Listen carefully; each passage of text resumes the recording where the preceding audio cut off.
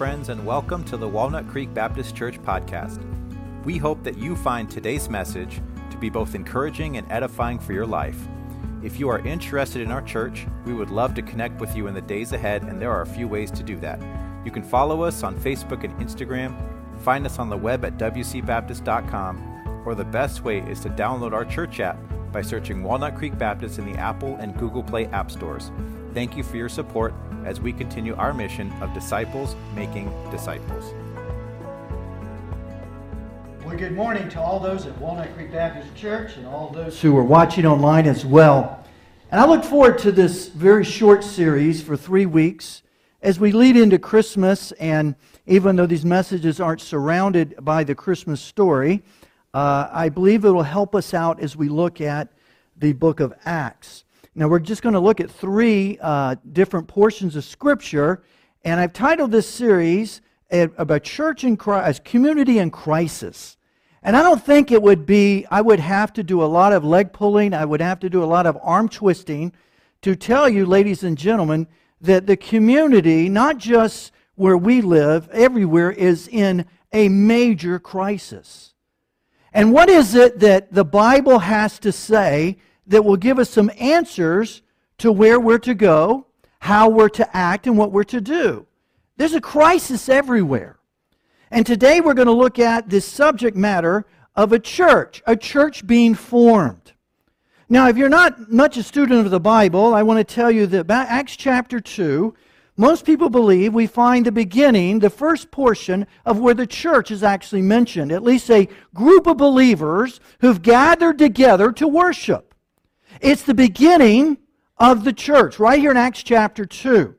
The book of Acts is a transition book from the gospel records to the epistles, and the epistles talk about how the church is to behave, the doctrine of the church, and those type of things. But we find in Acts chapter 2 the formation of a church, the beginning. Now, if you want to find, you say, I'm a Bible believer, I believe the Word of God is true, it's inerrant, it's without error, then you're in the right place. If we were to look at the church, what was some of the characteristics of the very first church, we must throw ourselves back to Acts chapter 2. And we look, it's the beginning, it's the start. Now, if you look at Acts chapter 2, let's walk through a couple of verses before I open in prayer. It says there, and they devoted themselves to the apostles' teaching. Now, right here in verse number 42 is all the church really needs to know as far as its formation and what the church is supposed to do. It says here, the apostles' teaching, the apostles' doctrine. Doctrine means teaching. A church ought to be steadfastly preaching and teaching the Word of God. The apostles' doctrine was what we now have as the Word of God, the New Testament. And then something that is left out, I believe, in a lot of places, and fellowship. We'll talk about that. There's a second thing that was very much paramount to be found in the New Testament church. In American Christianity, Western Christianity, in the last 100 years, church has become a congregation of large buildings where you go and hear a wonderful message expounded by the Word of God, but fellowship has somewhat been left out. And then it says the breaking of bread, which would be representation of the Lord's table, communion. We talk about that, and there's some other areas. I'll unpack that in a minute. And prayers. 4 things, ladies and gentlemen, we find in the New Testament church, the first church. And then verse number 43, it says, and awe came among every soul, and many wonders and signs were being done through the apostles. Now, we know those signs and wonders were to point to Jesus Christ. They were all pointed towards the start of the church, and as we understand through the epistle records, that they were later would be done away with. But it doesn't mean that a church should not have awe and wonder. There should be excitement. There should be change and transformation taking place. A church that has a lack of change and transformation in people's lives is what I call, everybody look here, a dead, lifeless church. People should be changed.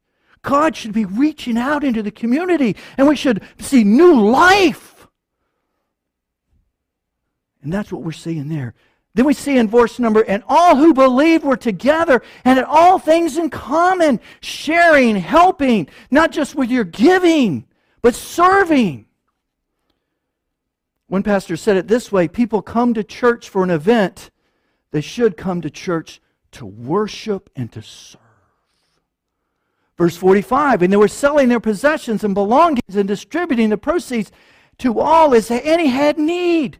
God bless you. When I was gone, I was shocked. I said, it was so good to hear that our church is reaching out, and all of the opportunities to reach into some of these nonprofits we're helping with have all been taken. They were all done. The BRN called about one time that we had an outreach for the tornado victims in Kentucky, and we filled the whole foyer with stuff. That's a church that's not just self-consumed, looking into the community. And then it goes on and he says, and day by day, attending the temple. Now that was not a church service. That wasn't a preaching service. In fact, it's not even Christian. They were still transitioning from their Jewish background. They're going into the temple every day. See the word and, don't make sure you forget that. But they were also transitioning, breaking bread in their homes as they receive their food with gladness and generous hearts. The beginning of the church. By the way, unlike some may have been taught or heard, they didn't go to the temple to hear a gospel message. They were going to the temple to hear the Torah and the Old Testament as it was expounded. They were Jewish believers. But there was a separation taking part as they were now breaking bread in homes and starting home churches all through Jerusalem. One writer said it could have been up to 50 to 100 churches were started as a result of the 3,000 that were saved. Praising God and having favor with all the people. And the Lord added to their number, day by day, those who were being saved. I want to preach a message I've simply titled this morning, A Church is Formed. Let's pray together. Can we do that? Dear Heavenly Father, we thank you for the privilege that you give us to meet together, to have fellowship, to hear the Word of God. And Lord, I pray that the Holy Spirit of God would move in my heart, in the hearts of the people here, and whatever you would have us to do. Lord, let this not be just a duty or a habit or a box that's checked, but let us leave as a changed people. Some here this morning need to come to know Christ as their Savior, not as some decision as a prayer, but a conviction of sin and crying unto God for their salvation to save their soul. Help us, Lord Jesus, to look at this church, the first church, and help us to gravitate, to mimic, and to copy some of the things we see here in our lives. Fill me with the Spirit. It's in Christ's name I pray. Amen. So we see here the big idea that we're finding here this morning regarding a church, obedience to Scripture and forming disciples, making relationships, define the early church. There was a statement that came years ago, was back in the 60s and 70s, and a lot of great commentators and preachers would say this: we need to get back to the Bible. We need to get back to what the Bible says, not what culture says, not what society says. And I want to say today, getting back to the Bible is, what does the Bible say is the role of the church? We find in the Bible that we find the book of Acts define the formation of church. 1st and 2nd Timothy and Titus as what we call the pastoral epistles, which tells us how the church is to behave itself and what it's supposed to do. And we find as we go and we tear all of that apart and break it down, so much of what we do has very little biblical, at least connecting the dots to what the Bible says in faith and practice sometimes. Let's get back to the Bible. What does the Bible say? Forming of the first church. This was a community in crisis. Jesus had been crucified. He had risen at this point, shown himself to over 500 people at the time that we're referencing here. The Jews that are in charge are beside themselves. The Romans who are politically in charge are wondering, is there going to be an uprising? The Spirit would move in the first part of Acts, which we'll throw ourselves out just for a moment, and 3,000 people get saved. Can you imagine such a thing? My wife and I, when we were in Israel back in 2013, we were at that portion of the temple. It would be on the southwestern corner. And they found in some excavations the Roman bathhouses there. And when they excavated them up, right on the corner of the side of the original of the Temple Mount, there are bathhouses, and it's been said that that's where they were baptized. They would go in one side, go through the bathhouse, and come out. In one side, go in, and that's where they were baptized. 3,000! Just to let you know, they didn't have a baptistry tank behind the pulpit, because the pulpit didn't exist, and baptistry tanks did not either. I was sitting there, I was watching, as we were looking at these bathhouses, and I was seeing the actual stairs that they had excavated that maybe Peter had preached on, and I'm going, it just gave me the heebie-jeebies. Anybody get that? You know, you get the goosebumps. Man, I got goosebumps. I'm saying, man, this is where it all started. What I do back in Erie, Pennsylvania, what God's called me to do, it all got started right in this little corner, right around here. I saw that. That's where we're at today in the Scriptures. By the way, if you use our modern way of thinking, that's not the time to start a church. The whole place is in a mess. Let's wait till everything lines up a little better. No, they started a church in the middle of a crisis. Maybe they were thinking we need to hide, or somebody's going to kill us. The old paths of Judaism are being challenged. They may take us out. So the big idea we find here in this church is their obedience to Scripture and forming disciple-making relationships. That's what we see in the first church. Many people today think about the church as a building. That's not the understanding we find in the Word of God. The word church comes from a Greek word, it depends on how you want to pronounce it, ekklesia. It's defined as assembly or called out ones. The meaning of church is not that of a building, but of people. In fact, Romans 6:5 says, greet the church that is in their house. In other words, when he defines that the church, the people are in this house. The church is people, called out ones. Paul refers to the church not as a building, but a body of believers. Now, Pentecost had taken place, and that's where the reference of all what had been going on. If you turn to the very beginning of Acts, turn to Acts chapter 2, the first part of that, and I want to read a couple verses for you to give you a little bit of the background of what's going on. This is the Feast of Pentecost, the day of Pentecost. This was a Jewish festival. Originally it was named Shavuot, Festival of Weeks.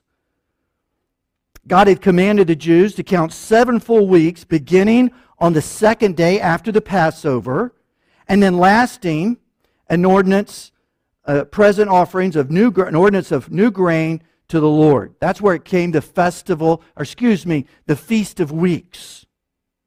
Later was renamed Pentecost. The incidents that we're going to look at today come at the end of that, and that's the church is formed during this massive festival that was taking place in Jerusalem. Acts chapter 2 transpire against the backdrop of this celebration. It starts by stating how the apostles have gathered in one place at the day of Pentecost. And then all of a sudden, there's a mighty sound there, a mighty sound from wind, and heaven filled the entire room. The apostles noticed what appeared to be tongues of fire that split apart and landed on each of them. Afterward, the Holy Spirit filled them with a presence, and they spoke in known languages. I'm not going to go into that today, but there were known languages. When you see the word tongues, even though it says tongues shall be done away with, shall be removed, they were speaking known languages, not angelic jibber-jabberish. Known languages. There were numbers of nations who had come to Jerusalem and a pilgrimage from different countries. And I'm not going to get into defining all of those. We find that in Acts chapter 2. But in order to hear the Word of God, they had to hear it in their own language. That's why we have an English Bible. We don't speak out of the Latin or the Hebrew or the Greek, because God wants us to understand the Word of God in what? Our language. Speaking of tongues was a known language here in Acts chapter 2. I could speak the rest of the time, but that's not what this message is about. But that's what was going on. Something magnificent from God is happening. We can't define it, but we know it's from God. The wondrous things of God are being spoken. Look what it says in verse number 1. Verse number 1. It says, when the day of Pentecost arrived, all were together in one place. And suddenly there came from heaven, verse number 2, a sound of a mighty rushing wind, and it filled the entire house where they were sitting. And divided tongues of fire appeared upon them and rested on each one of them, and they were filled with the Holy Spirit and began to speak in other languages, glossa, G-L-O-S-S-I as the Greek. It's a language. Somebody understood it. The miracle we find is people were speaking in languages they did not know. For instance, I would get up here and start speaking in French. That would be a miracle, right? But somebody would understand French. And that's what was going on, because multiple languages were there. Verse 4, and they were filled with the Holy Spirit, began to speak in other tongues as the Spirit gave them utterance. Now there were dwelling in Jerusalem devout Jews, men from every nation under heaven. Somebody had to hear it in their language. Peter explains and preaches that about the miracles and the sign. Later on, he preaches all the way up to verse number 36 about what it means. He gave a message about Jesus Christ and how you people crucified him. Now look at verse number 36. Peter's preaching. So tongues had come upon the apostles. They were preaching in languages that people understood the things of God. In fact, people says, are they drunken? Peter said, no, they're not drunken. It's too early in the day for them to be drunken. They're preaching the things of God. They're preaching the Bible. They're preaching the wonderful things of the Lord. And it says in verse number 36, Peter rears back and he preaches a message and says, let all the house of Israel therefore know for certain that God has made both Lord and Christ, this Jesus whom you crucified. Now that's not going to go real well. Now when they heard this, they were cut to the heart and said to Peter and the rest of the apostles, brothers, what shall we do? And Peter said to them, repent and be baptized, every one of you, in the name of Jesus Christ, for the forgiveness of your sins, and you will receive the gift of the Holy Spirit. God comes and dwells in you. The prophecy of Joel will take place. Joel.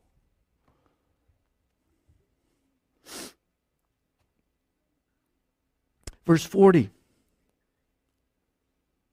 And with many other words he bore witness and continued to exhort them, saying, save yourselves from this crooked generation.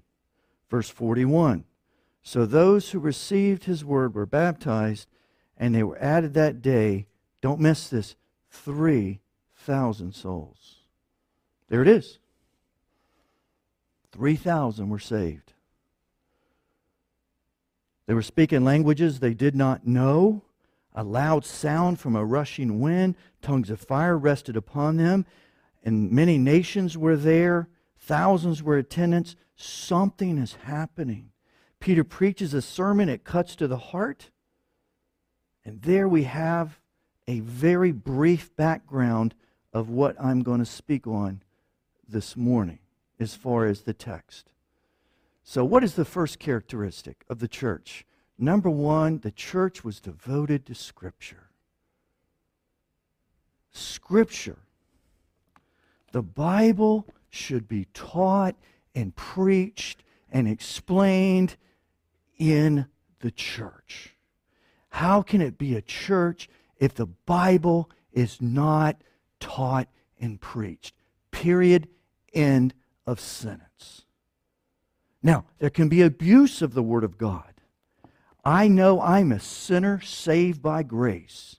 I know that I have personalities, I have temperaments, that I prayed this morning, do not let this message be mine, let it be from God. That's why I force myself when I preach, just to preach expository messages as I go through various texts in the Bible. I am not a topical preacher. Am I against that? No, per se. But most people get into trouble and they get outside of the doctrinal moorings of the Bible when they start preaching topical messages, because I can find pretty much whatever I want to preach in the Word of God if I cherry pick verses out of order and say, the Bible says this, the Bible says that. You need to be careful because context settles everything. So I believe the Word of God should be preached. The Scripture, they were dedicated to the apostles' teaching, to the apostles' doctrine. They devoted themselves to that. First was the teaching of the apostles. Just as the apostles had been instructed by Jesus, they passed it along the instruction to the new Christians. This would include subjects as the resurrection, the Old Testament Scriptures, Christian witness. Now, some of the Bible had not been penned yet, no doubt about it. It was not canonized into a formal book until 393 A.D. But they were traditions that was passed along. There were transcripts that were given, and they used that in the early church. The Old Testament Scriptures, the witnesses, and surely their experiences during Jesus' ministry were being taught. The apostles' doctrine and teaching. This means the inspired teaching of the apostles delivered orally at the first church we find here. We find in our Bible that the Bible says Scripture is inspired, it's God-breathed. All Scripture is breathed out by the God, is profitable for teaching, for reproof, for correction, for training in righteousness. The church is a place where God's Word is proclaimed, explained, and applied. And it needs to be that way. So we find one of the characteristics, do not miss this. If you miss this, you miss everything I'm going to speak on. The Word of God has to be the center of all doctrine and practice of the church. I will say this, that is our church. We follow the teachings of the Bible, all faith and practice, the 2000 Baptist Faith and Message. We adopt it, and it's part of who we are. The Bible. I have nothing to say. You know what you ought to be able to do? You ought to be able to take the bylaws of a church, the constitution of a church, and set it forward 300 years from now, and you shouldn't have to modify it at all. It ought to be applicable 300 years as it is today. Because the Bible doesn't change. The Bible doesn't need to be corrected. It doesn't need to be adjusted. God said He settled it, and we find it right here. So a church must major on it. And I'm telling you, conservative, liberal, new evangelical churches get this all messed up sometimes. Getting back to the Bible, what does the Bible say? Number two. Now, if you are a student of the Bible and you've studied the Word of God, you will never find fellowship not a part of it. They're always meeting, always having dinners, always together, always in groups. Jesus met in groups. There was fellowship there. If we are going to look at becoming a New Testament church, following that, fellowship is a huge part of the local church.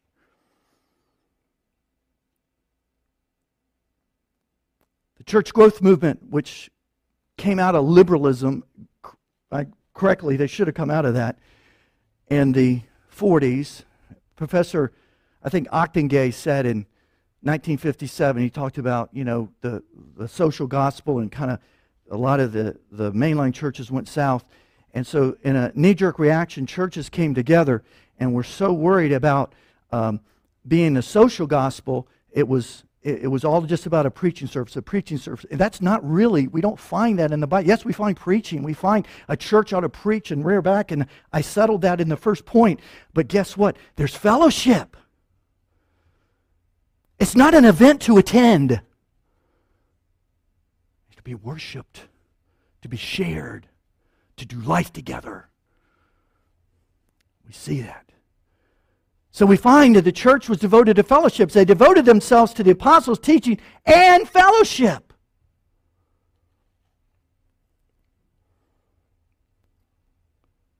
The second activity is the Greek word koinonia. This comes to the association or communion, fellowship, or close relationship. They were where with other believers. This is where discipleship takes place. This is where they learn about their spiritual life. It's hard to love God and love people and not be around people. The early church did life together. You'll find no place in the Bible in early church history where people came to a service, sat and left. They fellowshiped together. They did life together.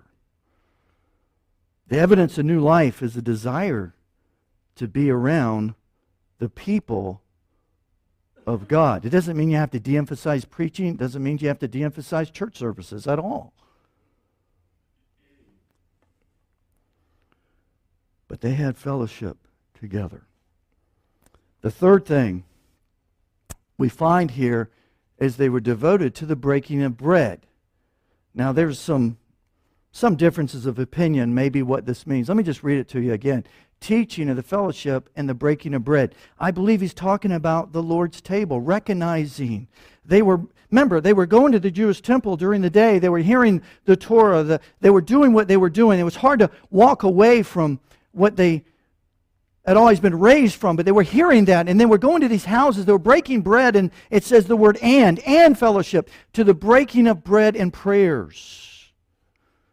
They broke bread together. They recognized, they had a time where they recognized the crucifixion. They would break bread together, and they would pray and recognize the communion of the resurrection of Jesus Christ and His death, burial, and resurrection, which we do here once a month.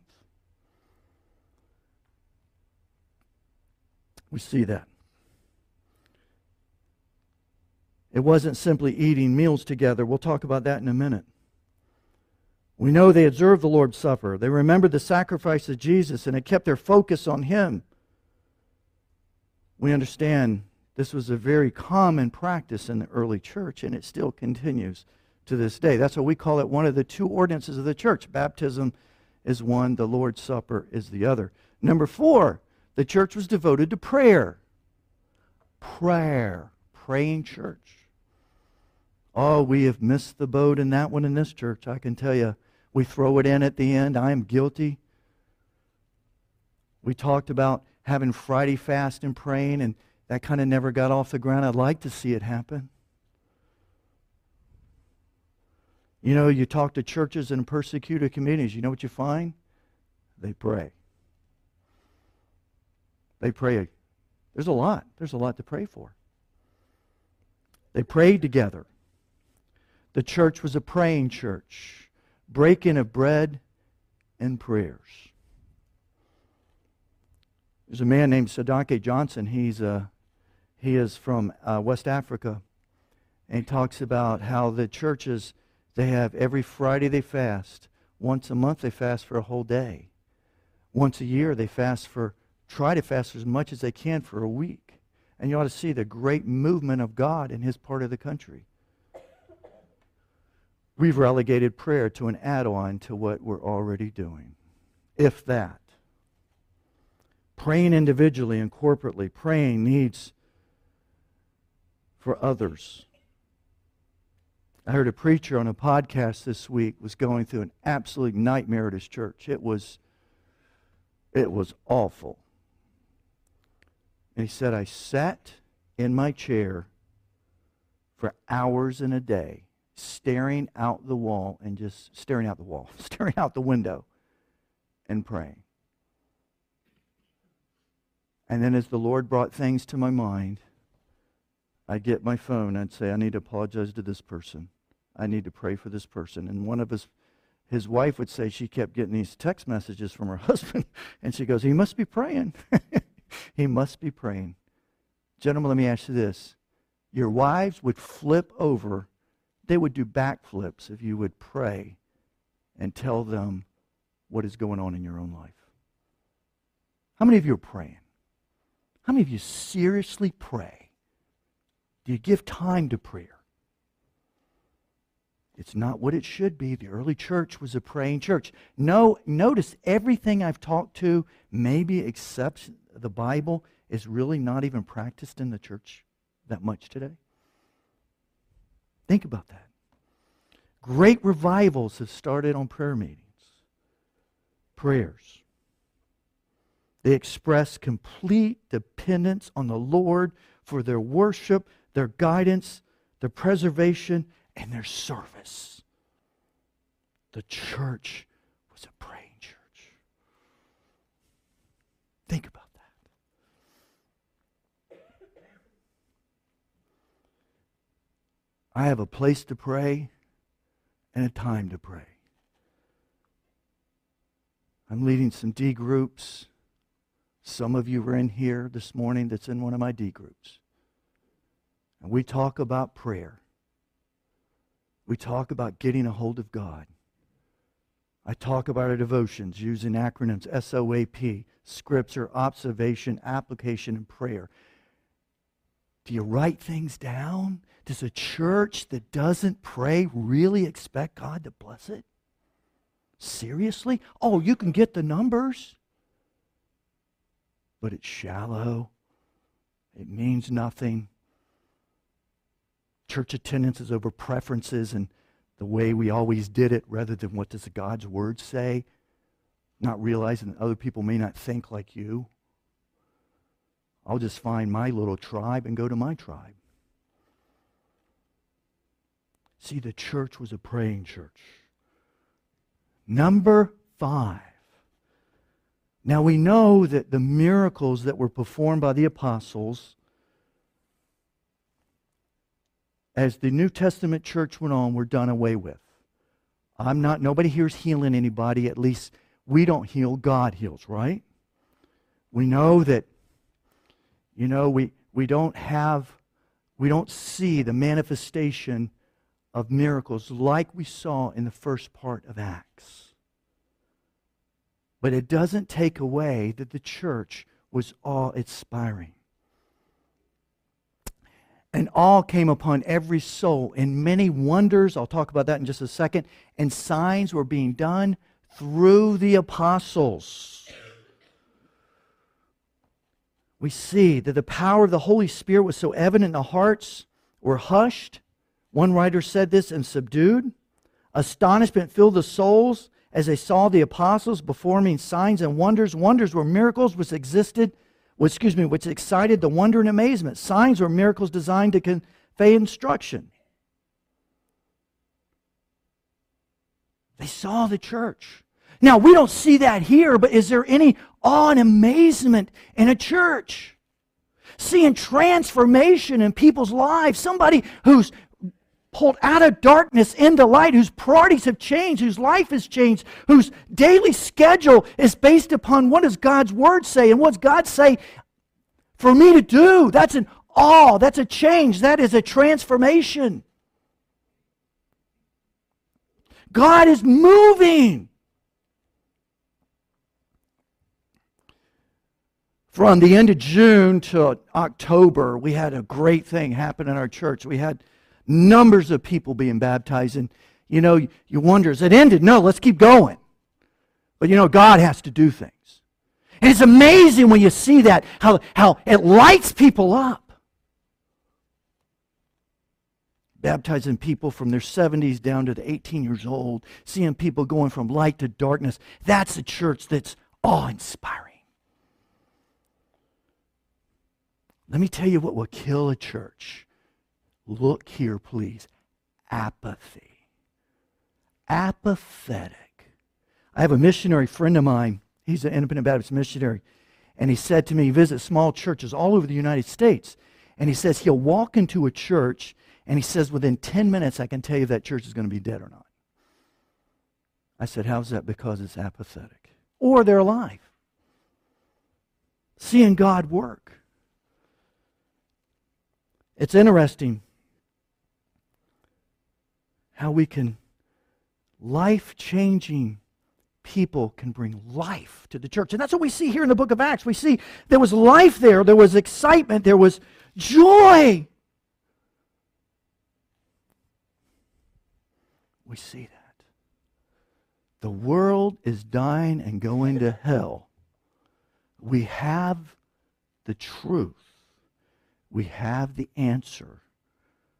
Let's show it to our community by the way we treat each other and by what we expose on our faces. Can you imagine that? Can you imagine going to buy a product? And not that we're selling anything. I don't equate that. I always get somebody who's going to be critical and want to do an illustration. You're going to buy a product and the person there has their arms folded and says, "Yeah, you want that?" I don't want that. He doesn't even believe in his own thing. Now maybe he does, but it's not coming across, or she. And I'm not saying we all have to be zippity-doo-dah all the time. Look, there's times it's been recent. I didn't want to get up and preach anymore. Be straight up. I have to get up here and preach. I got to be awe-inspiring. I got to be the angelic cheerleader. I have to say, rah, rah, ree, it's all good. No, it's not. It stinks. Sometimes.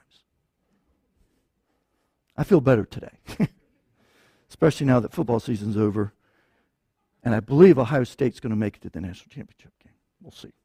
How many of you want that to happen? Raise your hand. Come on, I know who you are. Real high. How many of you don't want Ohio State to make it to the national championship? Raise your hand. Wow. Say that again. Pity those souls. How many of you don't care? Really pity your soul.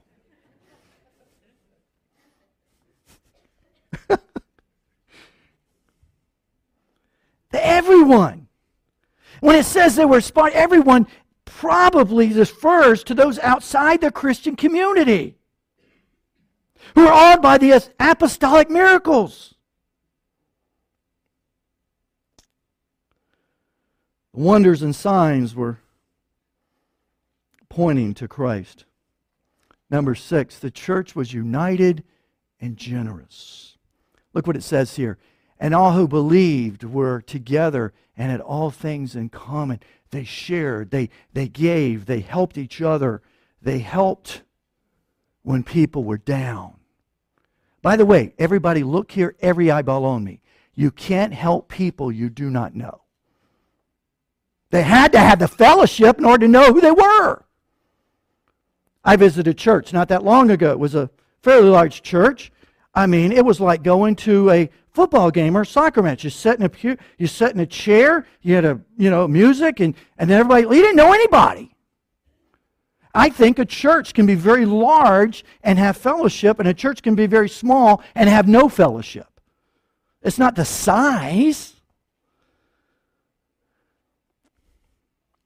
Verse 45. And they are selling the possessions and belongings and distributing the proceeds to all as any had need. Now, the local church building, if you want to call it, hadn't been formed, but they were giving to those that were there and the needs of that ministry. They were selling their possessions and belongings. The needs of the church people were being met. They were together. They were united. By the way, they weren't all the same. They were together in the community. They had a strong emphasis on unity. This was unity in theology and oneness and doctrine and Bible teaching. But it doesn't mean they were uniform. There's a difference between uniformity and unity. Unity means that The state of being joined together as a whole. Unity is different from uniformity. Uniformity says where everybody's just the same. I don't know about you, but I'm a lot different than most of you. Same thing with you. Somewhere in some places, everybody has to be the same about everything. I had people during COVID that would leave the church because we're not unity with what they believe. I said, look, there's other people that don't believe that in this church. And I watched one group do this one group do this one. I'm going, where's the unity behind Christ? One says we have to wear masks. The other one says they're from the devil. I says, where's that in the gospel? Both of them are wrong. Unity. It's not uniformity. If you want to be uniformity, what you'll do is you'll go an island unto yourself, and when somebody's not like you, kick them off the island. It's like the guy I think I said this a while back. There was a guy years ago. He told a story. He says the guy was a shipwreck. There were two people shipwrecked on a deserted island. And finally they're rescued 5 years later. And the boat comes to rescue him, and they said, wow, what's that building? He says, that's my church. And he says, where's the other guy? He says, he's got his other church. Two guys. It's supposed to be funny. The point is, we're not all alike, but we can be united together in doctrine and body and practice. Give you an example. I was at the Baptist Resource Network annual convention back in October. Some folks in our church came, and there were Asians there. Asian churches in Philadelphia, all around the Philadelphia area. They believe the same doctrine message we have, but their church service is totally different than ours. I mean, they're very formal. I mean, they're all, they're formal, suits and ties. They have a certain, almost liturgical, but they love the Lord, and we're in unity with them. And then you go to the suburbs of Philadelphia, it's different. They were uniform with them, but they're a little different, a little more casual, a little more contemporary, but yet we're all serving and going the same direction. And then you get to the country churches in Potter County and all those other places. First of all, they sound like they're from Georgia. I don't even know who they are, but they have a different way of doing church. But who says we're supposed to all do church the same way? We need to be united, but we're not uniform. Uniformity destroys fellowship. I have a grow group, not a grow group, a seed group that meets tonight. It's interesting, and a bunch of you are in here that are in my group. And we're completely different on a lot of things, from our taste and everything, but you know what? We're united in the cause of Christ. Number 7, the church met together frequently. They met together frequently. Look what it says here. And day by day, attending the temple, together and breaking bread, and and breaking bread in their homes, they received their food with glad and generous hearts.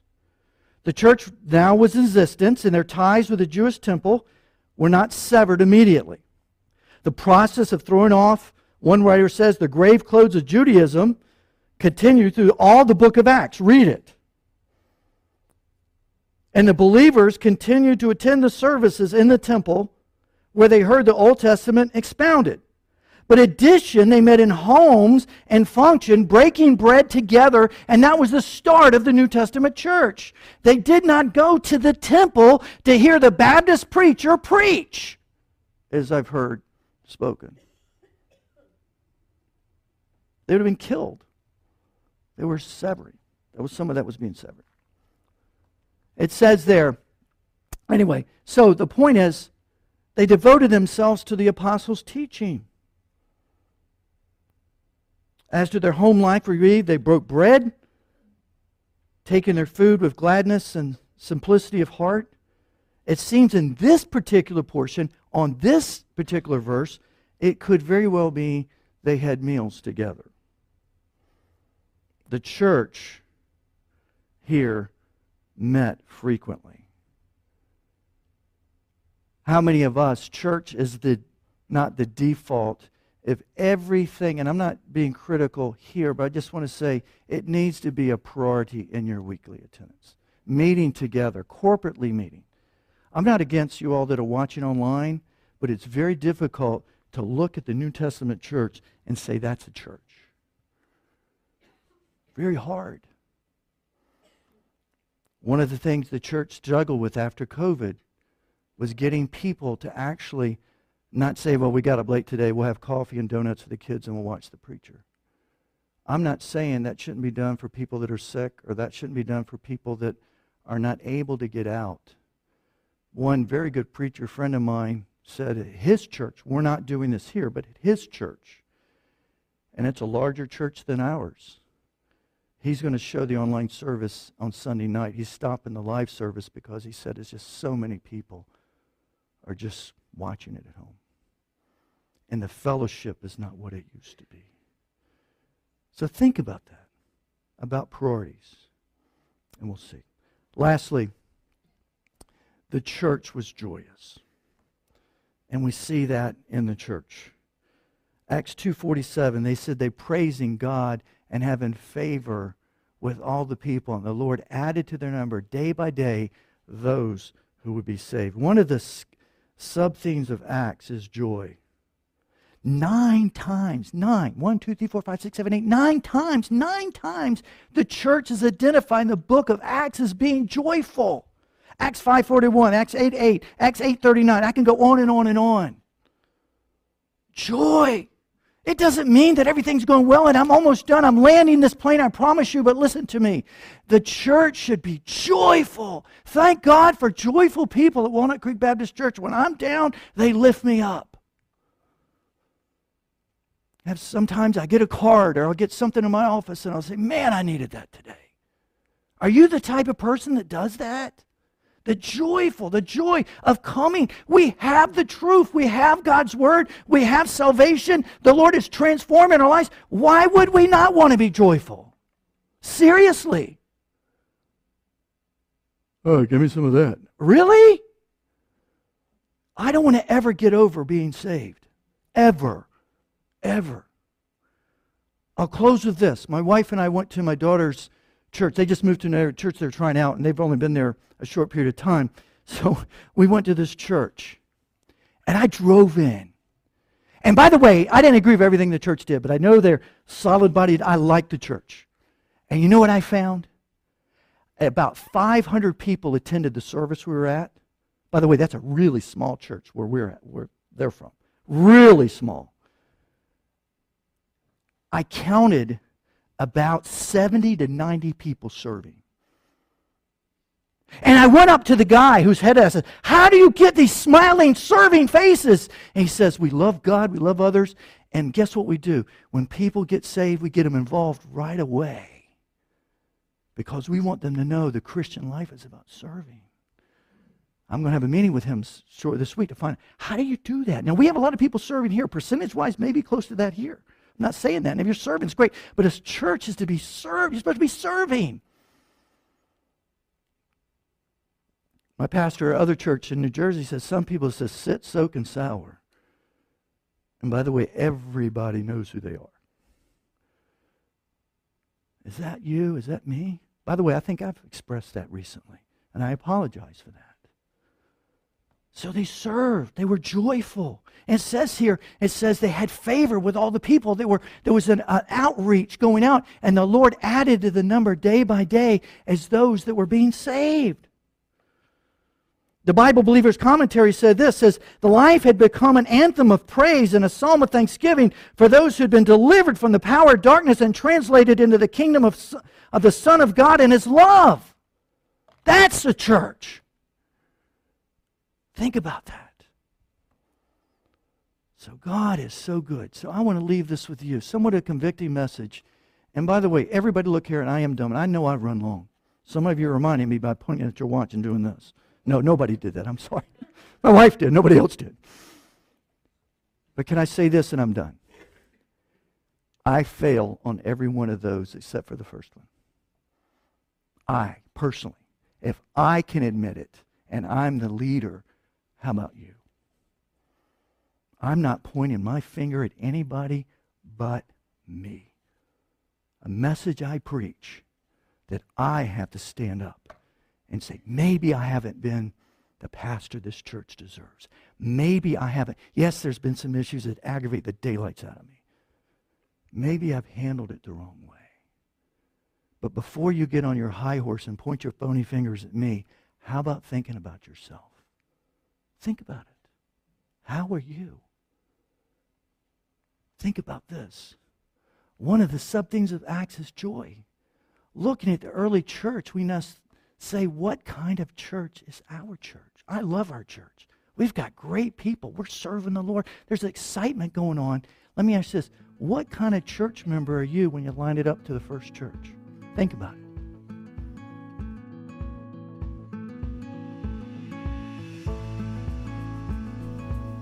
Thanks for joining us today, and it is our prayer that the message was both encouraging and edifying for your life. If you would like more information about our church, or better yet would like to know about how to make Jesus your personal Savior, please reach out and email us at office@wcbaptist.com. If you live in the Erie, Pennsylvania area, we would love to have you join our worship service at 10 a.m. each Sunday. Once again, thanks for joining us, and until next time, we hope you have a great day.